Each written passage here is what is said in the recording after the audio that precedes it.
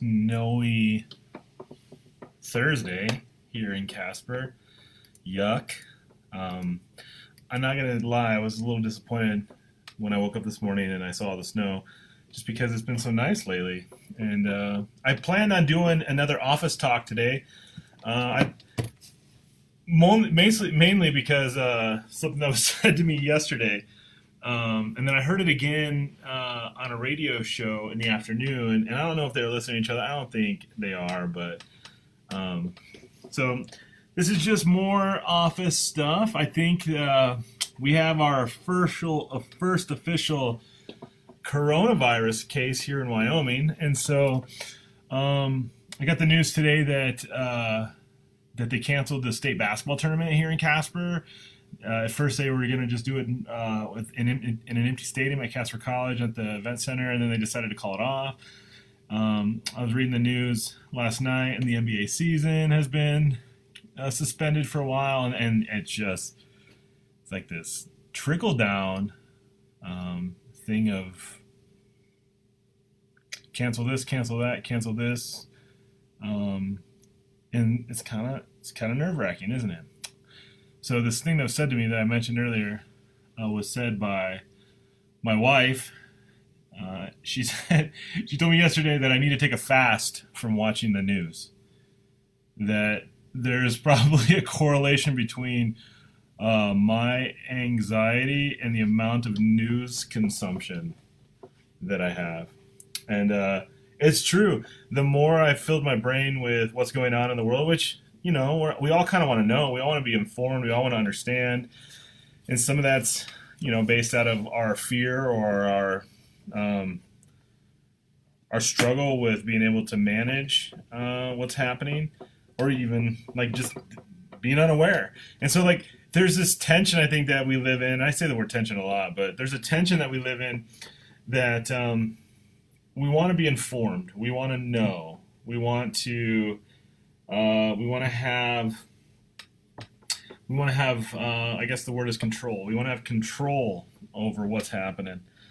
And when we can't control it, and we can't manage it, and we can't just take care of it, it freaks us out a little bit. Me specifically, I get a little freaked out by it. I never thought I was a control freak. Maybe I actually am, which, yikes, that's bad. So I've been asking myself the question today, what sort of balance should I have, or should we have, when it comes to being informed and being obsessed? And it's hard to avoid it. If you're on social media, every other post is about how there's no toilet paper left at Walmart, and the meme lords out there are getting stronger and stronger. I've seen so many ridiculous pictures that people attaching spray things to their toilet because the world's going to run out of toilet paper. I mean, it's just ridiculous. And so you can buy Perel on Amazon now for like $1,000 a bottle. If any of you hoarders are stockpiling Perel, I would suggest putting it on eBay. That would be fantastic. You could probably make a ton of money. But it's, you know, those things are like, it's just wild out there. I think every other Instagram post I read has something to do with coronavirus, the economy, this is canceled, that is canceled. And so we're all just a little on edge. I read a quote yesterday from a pastor that I think is out in Seattle, Judah Smith.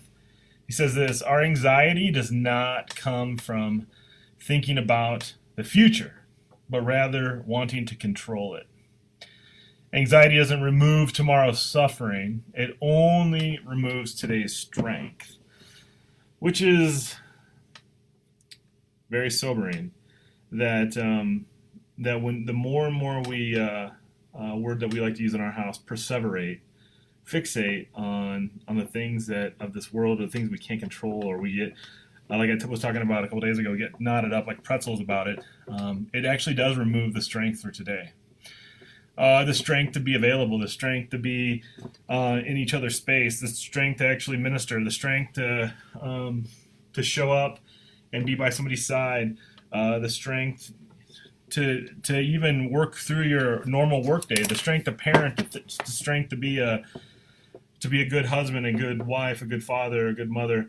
Those particular things get sapped, I think, when we when I are so consumed or fixated on the stress or the anxiety or thinking about the future and trying to control it, trying to manage it. But still, I'm asking the question, what's the balance between being informed and being obsessed? Because there's somewhere in the middle, I think, that we need to live, because the scripture teaches us that we're supposed to have faith, but we're also supposed to be prudent and plan and take appropriate action at appropriate times. And so that's a struggle. You're going to see, I think, in the coming days, larger churches saying we're not going to meet, we're going to go live, and we're thinking through some of that here too. And how do we just stream live? Do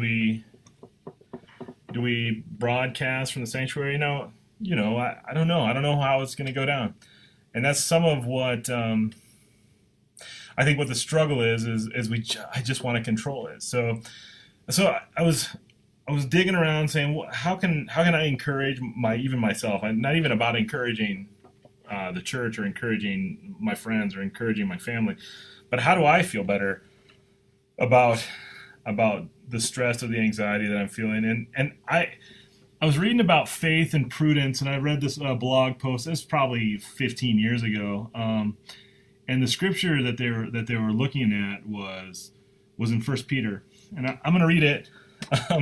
And the first verse I read in it was ridiculous. 1 Peter 4:7 says, I'm not trying to make a joke, I'm not trying to be silly or callous. The end of all things is at hand. And I'm like, really?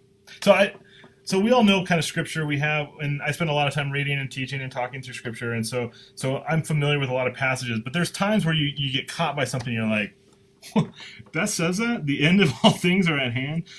But 1 Peter 4 is a great passage. I think an encouragement on what happens when things get tough or there's suffering that's happening, or it's what do we do? What do we do as people who love Jesus or trying to follow or trying to lead or trying to be part of the church? Or how do we just do things? And so I'm going to go back a verse. This is 1 Peter 4:6 says, "This is why the gospel was preached, even to those who are dead, that though judged in the flesh the way people are, that they might live, so live out their lives, in the Spirit the way God does." And so living out your lives in the Spirit, meaning that we're not in complete control of how we're living, that the Spirit of God is empowering us, the Spirit of God is giving us character, the Spirit of God is drawing us into the presence of the Lord, and so we live differently than the rest of the world lives. And that is a critical step for the follower of Jesus, that we live as the Spirit of God empowers us. So verse 7 is a verse that says the end of all things is at hand. And then here's where Peter starts to talk and give practical application. Therefore, be self-controlled. Be sober-minded for the sake of your prayers. Self-controlled, sober-minded, meaning let's not make rash decisions. Let's not go crazy. Let's not get outside of ourselves. Let's not start let's not do things that are out of the nature and character of God. Remember the fruit of the Spirit: love, joy, peace, patience, kindness, goodness, faithfulness, gentleness, and self-control. One of the fruit that a Spirit-filled follower of Jesus has is self-control. So self-control in maybe our behavior, self-control in our words, self-control in our actions, self-control in our attitudes. But also sober-minded, meaning we have a clear head. We're not influenced by anything, but we're filled with the Spirit, have a clear mind. And Peter makes this connection to our prayer life. For the sake of your prayers. Have you ever prayed? And I'm confessing this to you. Have you ever prayed and just felt like there's nothing there? I'm praying for the sake of praying, but I don't know if God is really hearing me. Well, here's a clear formula. Not that I like to get formulaic when it comes to spiritual life, but here's a clear formula. Self-controlled life, sober-minded thinking, because it will affect your prayer life if you're not. If you're living out of control or being crazy and your brain's just like all over the place, or like maybe filled with anxiety like mine has been a little bit lately, and you're thinking about all these different things, it impacts the way in which you pray. It impacts the way you communicate up. And so that's a problem. That's a problem for people who are trying to live in the Spirit the way God does. Verse 8, above all, here this is really interesting, keep on loving one another earnestly, since love covers a multitude of sins. Show hospitality to one another without grumbling. As each of you received a gift, use it to serve one another. Now, hey, listen, we've been talking about spiritual gifts in our Sunday morning experience here at Casper, our church, and so we know, and we've talked, and we've dealt with that everybody that follows Jesus, loves Jesus, has been given a gift. Well, here's what Peter's saying. You have it, use it. Just because the end of all things is at hand doesn't mean we get to stop.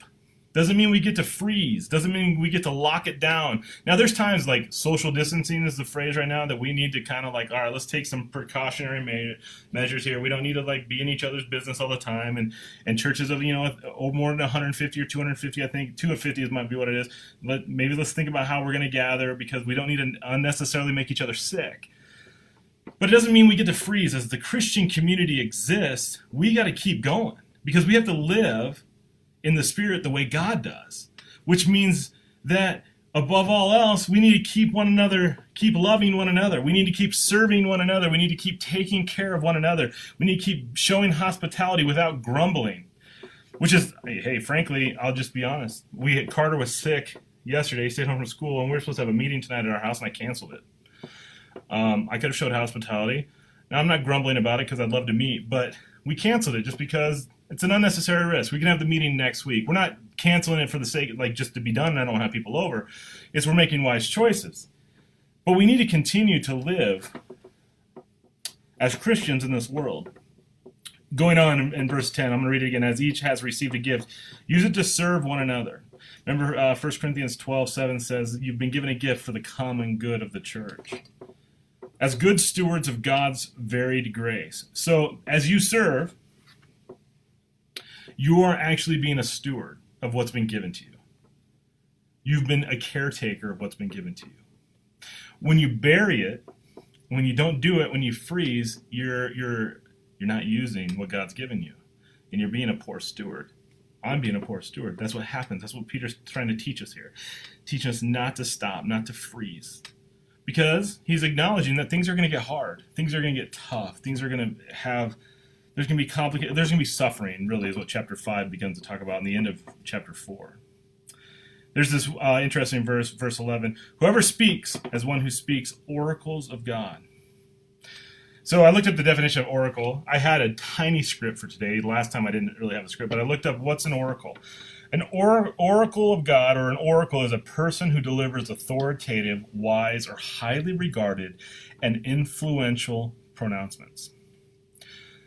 Do you see the power that's given to the follower of Christ, to the Christian community, when we speak as though we're living in the Spirit the way God does? When we speak, we are speaking as oracles of God.